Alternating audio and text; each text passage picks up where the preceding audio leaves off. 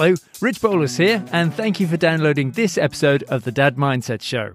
First up, I want to check in with you. How are you doing at the moment? I really hope you're well.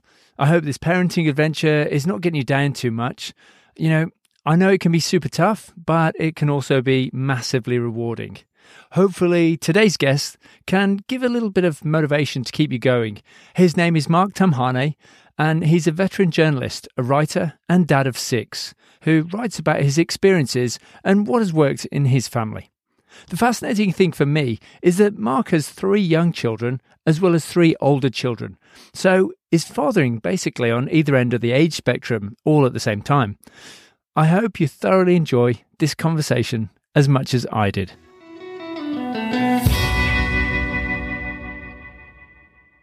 Mark Tamhane, welcome to the show. Thanks very much, Rich. It's great to finally meet face to face. Now, you're a veteran journalist, which I massively admire, and a writer, and you're also a dad of 6, which I also massively admire. So can you tell me first up, what's it like having 6 kids, Mark? Look, it certainly wasn't what I was planning. I'm an only child, so I was brought up with just me and my parents, and the thought of having other children around filled me with dread. And I remember when I was about 15 or 16, I had a girlfriend who came from a very big, noisy family, and I remember going around to their house and just being absolutely horrified at the noise and the chaos and everything like that. Look, it wasn't something that I necessarily planned. My wife and I, my wife sort of suddenly fell pregnant while we were living in England, and it kind of went from there. So I had a first family with her. Then unfortunately we split up. But quite late on in life, I met my ideal partner, my current wife, and we decided we kind of talked about the things that were most important to us, and what both came out on top was family. My kids from my first marriage, her family, her relationship with her mother, and we decided that since family was so important to us, we should really kind of have our own family. And so we started off with one child. After a couple of years, we thought, well, look, what happens if he's ends up on his own, and what happens if he falls out with his big brothers and sisters and doesn't get on with them, and he'll be on his own. So we decided to have a second child, and then the third one was sort of like a total surprise, who came along sort of 14, 15 months later after the first one, while my wife was still breastfeeding. So dads, yes, that can happen. Don't believe all that stuff about you can't get pregnant while you're breastfeeding, because it certainly does happen. So I've ended up with 2 lots of 3 children, or 6 in total. But I think the interesting thing, I should say, Rich, is that you can think of them as 6 children, but they're actually 6 really different people. And I think that's really the key to them, is that they are just so vastly different. The eldest one is a climate scientist. He's 24. And he is a total, part of the Mensa Club practically. He's just incredibly intelligent. And I never had the kind of aptitude that he has for facts and figures and research and diligence, just the sheer hard work that he's done to get where he is. And then, so we've got him at one end, and at the other end, we've got this really feisty, quite grumbly 3-year-old girl, who is sort of quite unlike any of the other children in between. So it's, I guess, I almost feel like, I've got all these balls in the air, but it's just really dealing with, I guess, a whole lot of different people and a whole lot of different personalities. How do you actually balance the needs of the older children with the younger children? Well, at the moment, I only have 3 of them living with me from my second relationship. The 3 older ones live with their mum in Sydney. We had to make a decision about 3 or 4 years ago that my second set of 3 children are all fairly close together in age.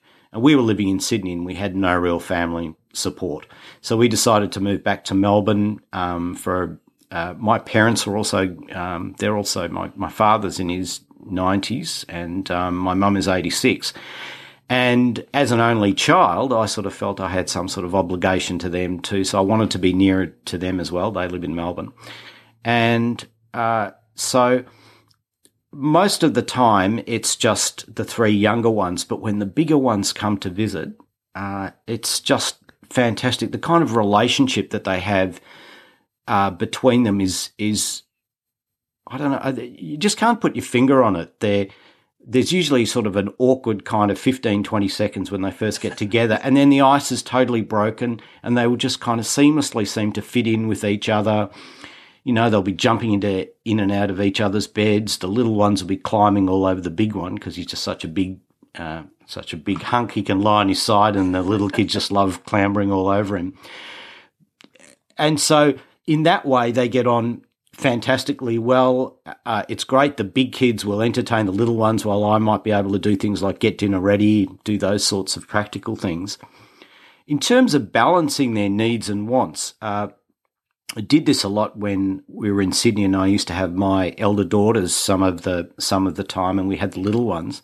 And I guess you just basically prioritise, and you realise that everybody has something important that they want or they need to do. And it's just really finding a way to balance all that sort of stuff. So my two elder daughters were really into sport. So we would run them around to their sport, but in between, I might duck off with my son to a nearby playground. We would have a really good play, and then we would come back and pick up my daughter from sport. Or we would try and schedule in a lunch or a family meal in between all those commitments. And it wasn't always easy, but somehow we kind of made it work. And that's the thing. You find a way to make it work. My wife was always saying to me, how are we going to make it work with just one child? You've already got three big ones. How are we going to make it work with two? And I just sort of said to her, well, look, you just kind of do, you just kind of muddle through, you do it, and you try and keep everyone happy. Most of the time, most people are happy. Occasionally, there will be sometimes you're just going to have to say, no, look, sorry, you just cannot go to that party because we've got this big family event the next day, or something like that. But, the number of times I was able to say, no, we can't take you to that, or no, we can't do that, I could practically count on one hand, I think. That's pretty amazing, Mark. And do you find that it's been almost like a conscious thing of allocating time to each one, or just being very sort of, does it feel like a rotating sort of priority wheel where you go, oh yeah, I haven't given much attention to Jack for a while, or that sort of thing? Or has it just been more of a natural, organic process? Yeah, I think it's just more a natural, organic process. And, my wife and I run a joint calendar. We say, oh, well, look, we've got this party for Charlotte on this day. Don't forget Grace's kindy Zoom meeting tonight. And so we just kind of balance those things. The younger three are usually pretty much all together most of the time. So they do a lot of actually entertaining each other. And so I guess that's the difference between when you're parenting sort of one child and when you're parenting 2, 3, 4, 5, or 6. And in many ways, with one child, it's right. We're going to do this event. I'm going to take them out here. I'm going to go to this playground, or I'm going to do this, and then we're going to the science museum because I know they have this particular exhibition on. And you find yourself much more kind of in a sort of a planning mode, whereas with more children, they'll often tend to entertain themselves and be quite happy playing with each other. I mean, they won't always last for very long and they'll get sick of each other. But if they sees one doing an activity, they'll want to try and do that for a while, and then they might wander off onto something else. But it's almost like they're being, in a sense, almost like parented by their parents, and also by their elder brothers and sisters and by their brothers and sisters. So it's almost like familying rather than parenting in many ways. I don't know if you found that, because I know you've got 3 children. So. Yeah, well, I was definitely going to say, in your case, Mark, it almost feels like the older kids are kind of like aunts and uncles to the younger kids, but a bit more invested. I don't know. That's what it seems looking in from the outside. They were particularly protective when the younger ones were very little, and in fact, we used to carry my first son for my second marriage, Jack, everywhere, and the girls would carry him as well. And as a result, he didn't need to learn to walk till he was about 15 months old, which was actually sort of quite late. And now I look back and I realise it was because he didn't need to, because we were carrying him everywhere. And if it wasn't me, if it wasn't his mother, it was one of his either his teenage or his tween-age siblings that would carry him around everywhere. So he didn't need to walk. That's fantastic. It's almost like, in a lot of African cultures, the children never touch the ground because they're just always being carried. And it's actually supposed to be really good for the kids, from a connection perspective. Oh, he's absolutely devoted to them. And I like to think almost that he was, as well as being brought up by me and his mother, that he was partly really brought up by particularly his elder two sisters. His brother was doing a lot of study and then starting uni and those sorts of things. But so we didn't see as much of him, but he's got this incredibly close relationship with his elder two sisters, and he just loves them to bits. And they were just fantastic with him. And you're right, they were like these incredibly caring, sort of almost like aunts and everything. And the great thing is that they basically were with him from when he was, I think, about 3 hours old. And so they had this really strong connection with him from basically the moment he was born. It was great. So the hospital that my wife had him at, they were really keen on sort of getting women out the door as soon as possible, maybe a bit too early. And so the girls and I, went and picked her and little Jack up, and, he was all of sort of 3 or 4 hours old. Yeah. I don't know whether you found it as well, but I find that having sort of as much family round as possible when you've got young children makes such a difference. Like that support network, even if it is just like, can you hold this baby for a minute? It just takes so much stress off you to enable you to get through that, like the maelstrom of what it is to be a parent in those first few days. It is great. And it's even great now, my mother-in-law lives around the corner with her partner, and we're sort of often around there, and she's often around here. Just the different things they do with their different grandparents is really, really interesting, and the different experiences they get. Their grandparents are a range of ages, obviously, because I'm a lot older than my second wife. Her mum's in her 60s, but my parents obviously are, almost like 20, 30 years older. So, just the range of experiences that the kids get from their grandparents and from having other people around and their brothers and sisters around is just great. And it's almost like, I think as parents, you can only sort of give your kids so much, and that the fact is that they're getting all this other stuff from all these other family members is just invaluable and something they'll never take away. And it also gives them this fantastic sense of belonging, that they do come from this slightly crazy, big, complicated family, but it's great. And it really gives them an important sense of belonging, and they're always sort of asking after their family members and their brothers and sisters, which is really great. Yeah, I love that sort of change from, where we, I think, societally have really contracted into this really single household family of 2.4 kids and two parents. I think it's wonderful when you just have so many more personalities in the space more regularly, and I think there's a lot to be said for those sort of huge intergenerational families and the sort of richness that it brings to the children's upbringing. But one of the questions that sort of made me think, you made me think of there, Mark, was you've written a bit about good enough parenting as well. Can you sort of double click on your thoughts around that, especially having such a large family? Look, as a bit of a disclaimer here, Rich, I should sort of say that I'm not a parenting guru, I'm not a parenting expert, and I have no sort of great theory of parenting.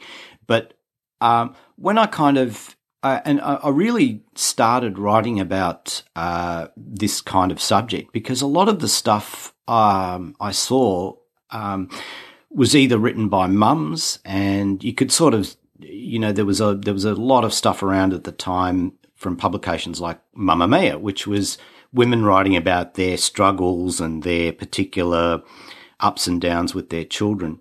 And then I saw more general stuff written about parenting, and a lot of it, to be honest, to me, didn't sort of seem to be very authentic or very good. And then I kind of discovered that, particularly in the organisation that I worked in, some of the people writing about parenting didn't actually have kids. I always used to think I was an amazing parent until I had kids. Yeah. And, to write about rocket science, you don't have to be a rocket scientist, but I think to write about something that, fundamentally really changes your life, you need to have some kind of perspective. And I just felt that a lot of that stuff was lacking, and a lot of stuff didn't really kind of tackle how dads felt or approached things, and really wasn't sort of from a dad's kind of perspective. So I guess the point I sort of wanted to make that where the good enough parenting ethos kind of fitted in, and this was originally an idea that was actually first floated in the 1930s by a British guy called Donald Willicott, and he did some lectures for the BBC on the radio. And then about sort of 30 or 40 years later, an Austrian psychologist called Bruno Bettelheim took this idea and kind of developed it into the good enough parent. Originally the concept was the good enough mother. And you kind of think about everything that happened, and that, you're constantly balancing the needs and wants of 6 different individuals. You're trying to do the best you can. You've got all these parenting books on the shelf, but you actually haven't had the time to pick them up and read them. But you seem to be muddling through. The kids seem to be thriving. They're doing all right at school. They've got a good set of friends. They're happy in themselves. And most of their time, they're pretty happy with you. And if you honestly took them aside and you said, can you give your parents a mark out of 10? Well, at least it wouldn't be sort of in 5 and under. Yeah. So it got me thinking, and I came across this theory of the good enough parent, and the idea that you can't be perfect. You can't make this incredible perfect world and perfect family for your kids. You've got your own flaws. You're going to be tired at times. I spent the first 20 years of being a parent, maybe even more, being absolutely shattered because I was working crazy shifts. I was working very early shifts. So in the afternoon, I was just almost like, collapsed on the sofa, but at least I was around, and I was there to cook dinner, and I was there to do the school pickups. And even though I wasn't the world's most present parent, probably because I was sort of half asleep, at least I was kind of there. And I thought to myself, look, I probably did the best that I could. And the kind of concept I think of the good enough parent is that you're doing the best that you can within your means, within your bandwidth, and you constantly, you make mistakes, but you are really sort of genuinely doing your best. And if it's not perfect or whatever, that's okay, because the world is not perfect. And so children get to learn that not everything is kind of hunky-dory and fantastic all the time. Their parents will be grumpy. Their parents will get mad at them for not doing their homework. Dinner may not be a particular success one night or something like that. But you know what? You sort of did your best, and in the end, I guess that's really all that matters. Yeah. And I think there's some things that flow on from that is that I found for myself that the key was letting go of this, I guess, image that I thought I had to uphold early on around, I would have these pangs of like embarrassment if I couldn't. I'd said to, my eldest or something on the playground, no, don't do that. We got to go now. And there'd be like meltdowns and stuff. I'd feel embarrassed and, people would be looking around and stuff. And I used to actually care about what people thought of me. And it was so, I guess, liberating when I started to let go of that. Like, you know what? Doesn't matter what's going on around, who sees what or what they think, and just focusing on just being present and I'm not perfect at this at all, but just trying to actually just be there as a parent with my child. And it's just us. We don't care what the outside world thinks. And that was actually really freeing. And all of a sudden, we just had way more fun. And then if, they didn't want to do something, we just talk it through, goof around and stuff. But letting go of what the outside world thought, or you thought they thought, was actually one of the key turning points for me as to actually just showing up and being there in that sort of little capsule, I guess, of family. And that was, that allowed me to sort of not beat myself up a lot as well. And I think there's all these sort of expectations that we put on ourselves, and being able to step out of that is, breath of fresh air. Things like social media are obviously great for keeping in contact with family. Like I've got family all around the world, and I can, being on social media, I can see them, and we can put up pictures of the kids, and they can see how their sort of distant cousins on the other side of the world are doing, and those kind of things. But yeah, everything is not Instagrammable or like Facebook or the perfect family, and I think, these days we sort of agonize about whether we can let ourselves agonize about sort of whether we're doing enough about parents, whether we're being present enough or whatever. But in the end, I mean, you really can only sort of do what you can do, and you can only have the time that you have. And, it's obviously that time is even more limited with more children. So like, for argument's sake, in the evening, I have to sort of get through 2 sets of readers and prepare dinner, at quite an early mark, so that they're all ready to go to bed at, 7 we start sort of putting them down between sort of about 7:00 and 8:30. And that's, you've got to run it like a military operation. And there isn't possibly the time for a great deal of, dare I say it, warmth sometimes. And it's like, come on, we've got to get this done. And there's a bit of hurrying up and everything like that. And it's certainly not this sort of wonderful, necessarily Instagram moment of the two, the child and the father kind of curled up on the couch in some sort of dreamy existence. And someone's taken this amazing photo of it, which they've put up on Instagram with, the hashtag daddy love underneath it. It's not like that at all. It's like, can you please clean up your room and get the toys off the floor so I can set the table for dinner without stepping on a piece of your Lego? It's much more. I've actually, that's right. I've even backed off on the toys off the floor now. As long as there's a path between the door and the bed that I'm not going to tread on in the dark, I'm fine with that. There's always that stray piece of Lego, Rich, that'll get you in the middle of the night. I actually copped one in the lounge last night. it's if there was I remember seeing a picture of like Lego by day, and it looks really benign and colourful, and then Lego by night, it's got like 6-inch nail sort of spikes coming out of it. It's so true.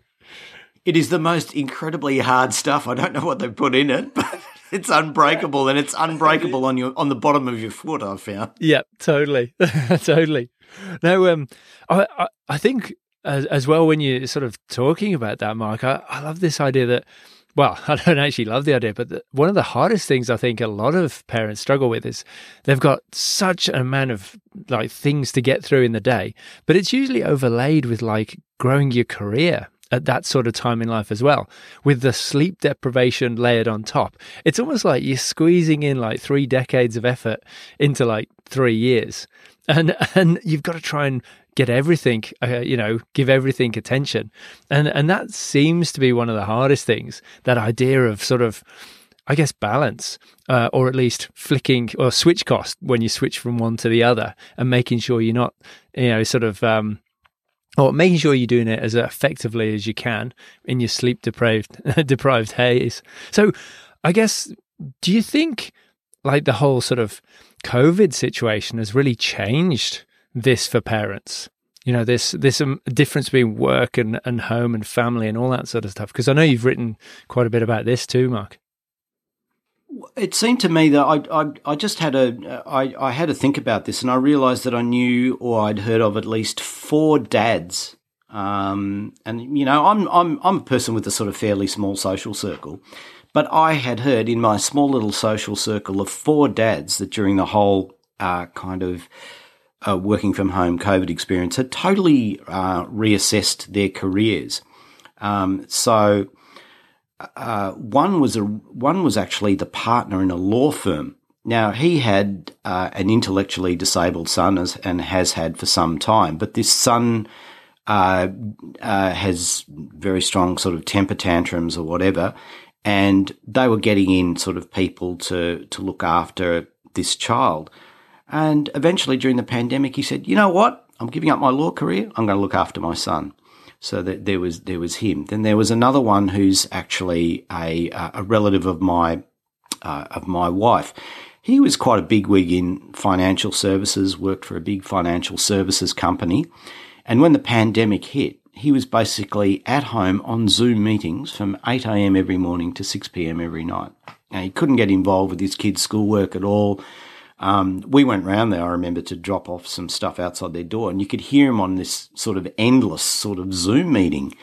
And after a while, he just sort of said, you know what, I'm just giving this away. So then he started working for another company. That didn't suit him either, so he left that, and he's now a consultant on his own, and he's just so much happier. And it actually happened at a fairly fortuitous time for him because his father got very sick. So now he's there for his parents and looking after them. He's able to look after his kids. And not only that, he's just so much happier. I remember him coming around before and being almost quite preoccupied and almost like looking for the door the whole time, like, you know, how much longer have we got to be here? And now he just loves a chat. He's just sort of so laid back. He gets to spend time with his children. He helped sort of educate them at home through sort of long periods of lockdowns in COVID. And he's much happier. And I heard about another guy who was working on really major building projects. He was working on a really big building project in Melbourne, and he was working 60, 70 hours a week. And he had 3 daughters who he hardly ever saw. And his wife was basically raising them on his own. And to get to the next stage in this big construction project managing firm that he was in, he would have had to have got a degree, like an MBA or something like that. And he just thought to himself, this is ridiculous. I'm a really good builder and I'm a really good project manager.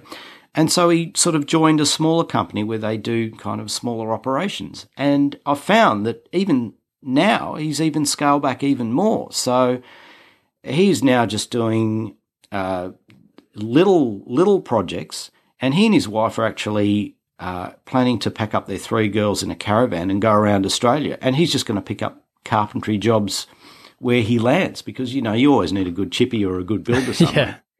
And it's been a sort of a massive kind of scale back for him. But he, I think, had realised that he was not going to be able to spend this sort of really quality time with his daughters as they grew up, and he was missing out on it. And he's sort of far happier, you know, than far happier for it. And there was one more guy I know who sort of worked for a big international company, and he was always on Zoom meetings and everything. And he thought, you know what, I've just had enough of this. He was taking calls at all hours of the day and night because he was basically working sort of on the Asia Pacific desk. So he was working across about sort of 10 different time zones. And, he'd have early morning Zoom meetings, he'd have Zoom meetings late at night. And he just thought, this is ridiculous. So he quit. He's doing study for 2 years. And it's also enabled his wife, who was a teacher, to actually do more teaching and it's they can both spend more time with their two young girls. So there's kind of a whole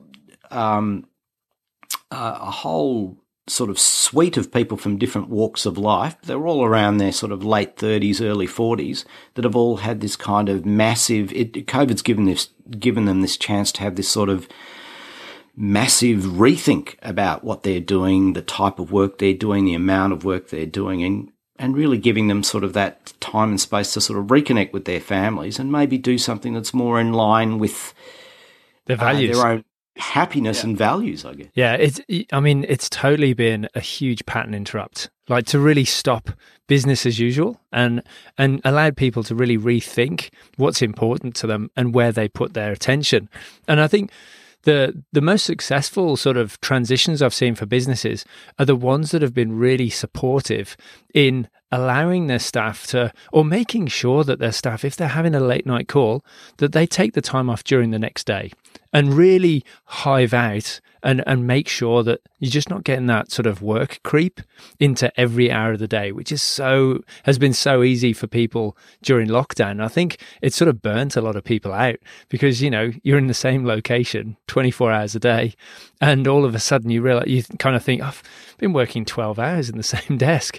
And it's so easy to do that if you don't actually pull yourself out of that and do things with the family, do things for yourself, get a bit of exercise in and be really deliberate in that. And I think, the default was just to keep working for a lot of people and not actually make time for themselves. So it's been really interesting hearing similar stories. But I think one of the things that sort of jump out as well from that pattern interrupt is that coming back to the idea is what is important now as well. Because obviously when kids are at a certain age, there are certain things you can do at certain stages of childhood as well. And like you build a friend that's going off around Australia in a caravan, like that seems to be what I'm hearing from a lot of families our age at the moment going, well, we've got to do it at a certain time because the eldest one's getting to this stage and, she's not going to want to hang out with us, certainly not in a caravan for 3 months.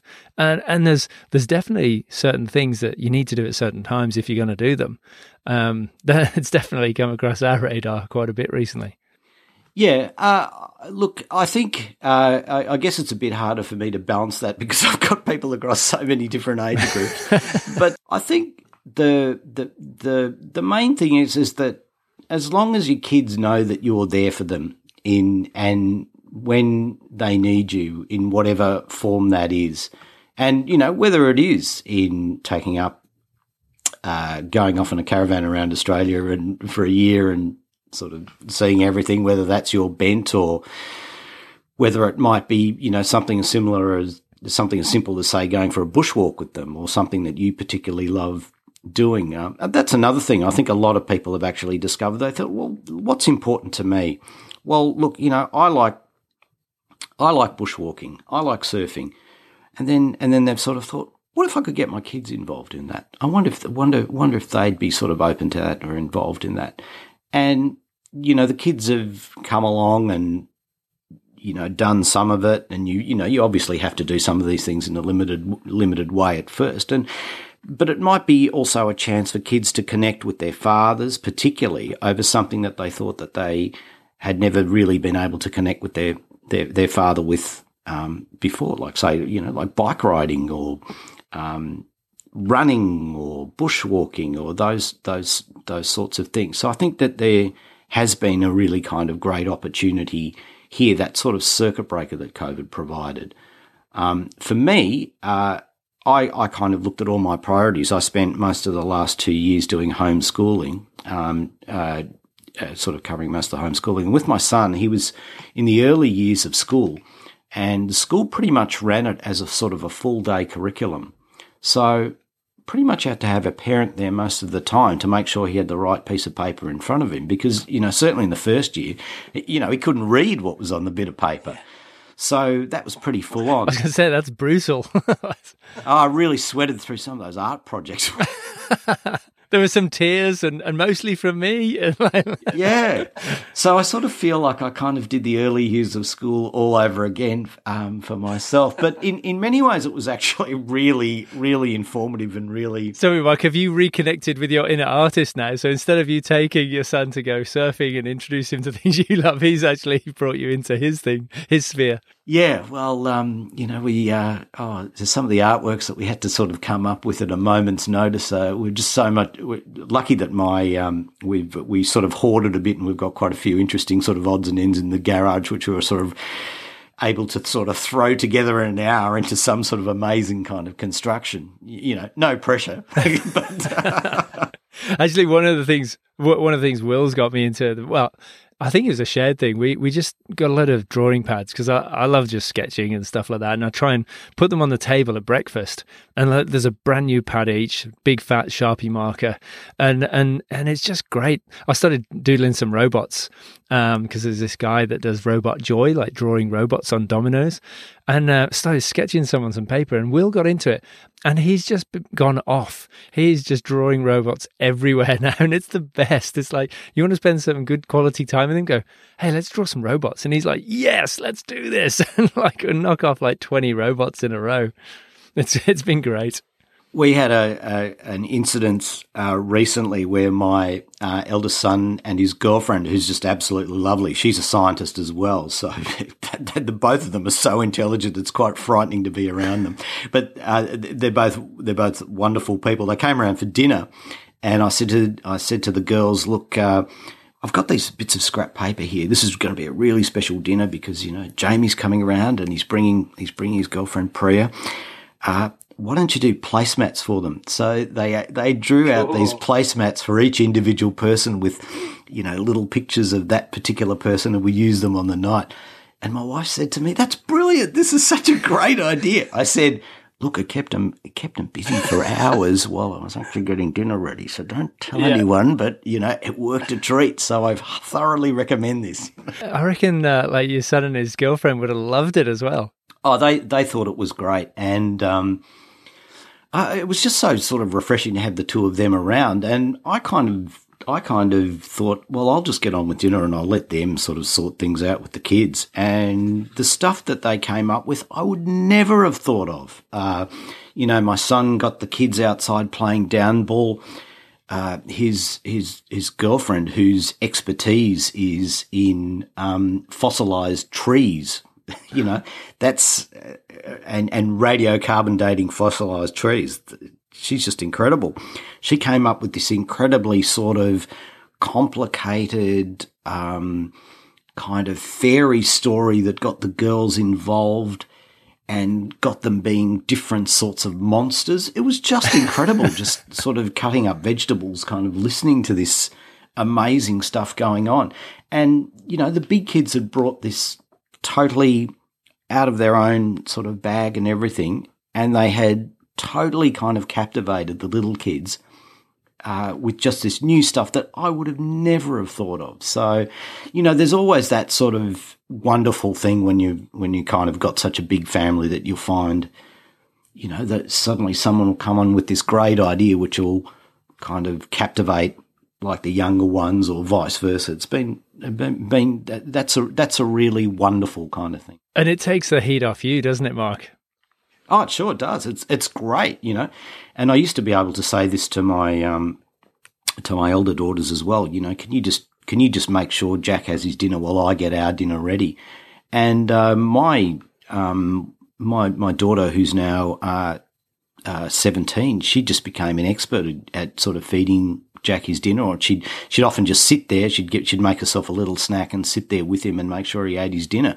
And that was, the minute I knew that she was down there, I knew he would eat. And I thought, gee, we're winning. Now I can, and I could crack on and make dinner, because my wife was working a lot of evenings at that stage. So I was kind of the chef and the get ready for bed and the bath guy.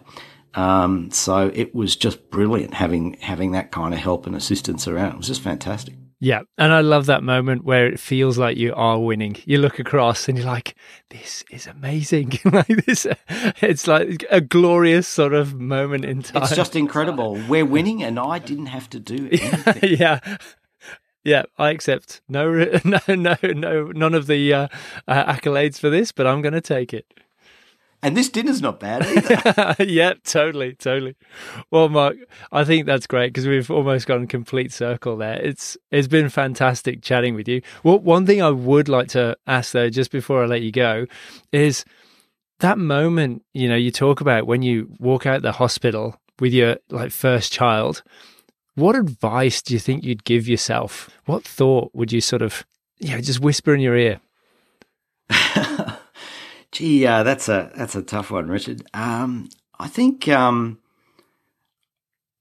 I think the main thing would be is enjoy it and kind of really go with the flow and stay connected to your kids, because one of my childhood friends actually he started out as a teacher, but within a very sort of short period of time got more into sort of pastoral work in schools, and now runs a kind of program where he's putting fathers back in touch with their daughters, their teenage daughters, and he's putting mothers back in touch with their teenage sons. And I noticed he popped up in one of the journalist Madonna King's books, and Madonna has just published her third book now on teenage girls. And what we find is that teenage girls want more than anything to have this sort of connection with their father. And they sort of see him as this kind of almost absent figure. And all they really want is his kind of attention. So I guess the thing is that when you walk out of the hospital, think this is a really wonderful moment. I'm going to sort of really be in the moment. I'm going to really enjoy it. But you want to try and kind of keep that sort of almost like childlike wonder and enthusiasm in a way for your new child, to try and keep that going throughout their lives, so that even if they think, oh God, he's that guy that's always in the corner, but at least he was there, at least boring old dad was there with his bad jokes and everything like that. You don't want him to be this sort of not present absentee father who, the minute he the minute sort of, the kids came along, suddenly developed an interest in long distance bike riding and was gone for weekends and months at a time. I remember, a good friend of mine was about to go on paternity leave, his 2 weeks paternity leave, which is shocking. But anyway, the amount of time that they give it. And he said to me, his wife was about to sort of drop their first baby, and he sort of said, do you think in the second week I'll be able to go out golfing with my mates?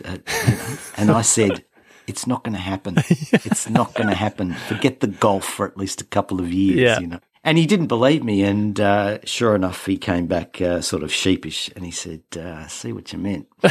I said, look, it's really full on, but look, you might only get one crack at this, so enjoy it and try and keep enjoying it, Yeah. Try and keep up that enthusiasm, and even when you're tired and everything, what I do is I try and think of things that I might be interested in or places I might like to go and see, and I'll work out and I think, I'd really like to go and see that place outside Melbourne, but I'll look and see if there's a good playground near there so I can go and have a look at the place.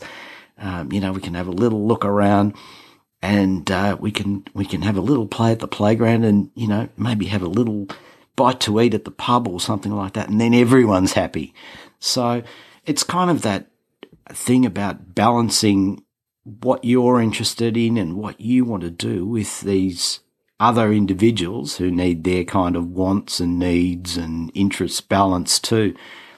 And you'll kind of muddle through, and it'll be this sort of wonderful mess, I guess. And enjoy it is really my bottom line advice.